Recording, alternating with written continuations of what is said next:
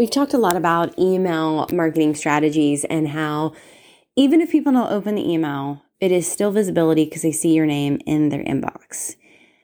But the next step is to actually get people to open your email, right? Because they can't consume all the amazingness unless we get them to open it. So there are a couple different strategies that you can use to get people to open your email. And the thing is this.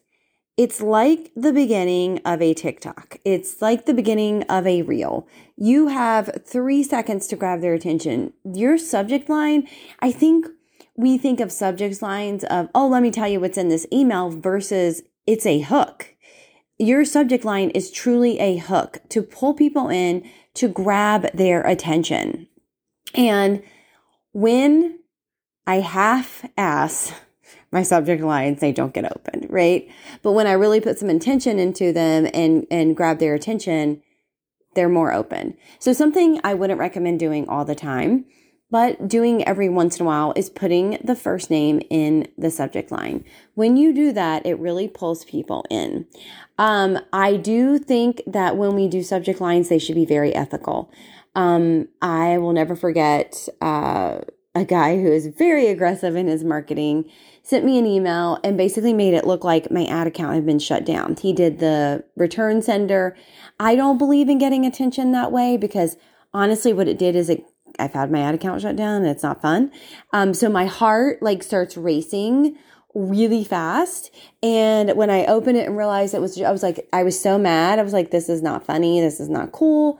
Let me unsubscribe, right? So we don't want to create that kind of fear mongering to get people's attention. But I like asking a question. I like really pulling them in. I like using numbers. Numbers create trust. Numbers create information that people want to see. So 5 ways to increase your visibility today, right? Really pulling them in with that information. So I believe our subject line gets to be very similar to the hook that we use in a video, right? We're hooking them in.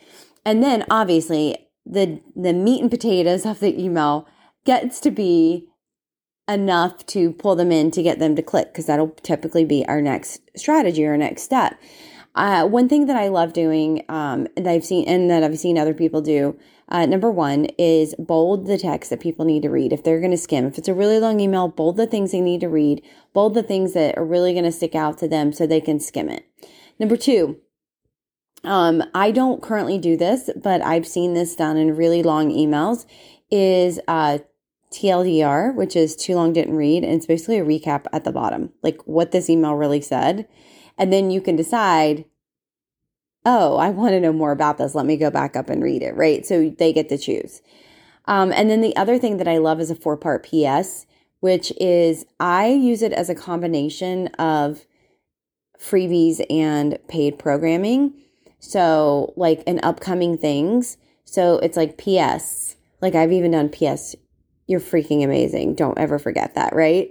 PS number 2, check out my podcast. The latest episode is blah, blah, blah with a link. So that's free as well, right? PS3, upcoming program called Momentum.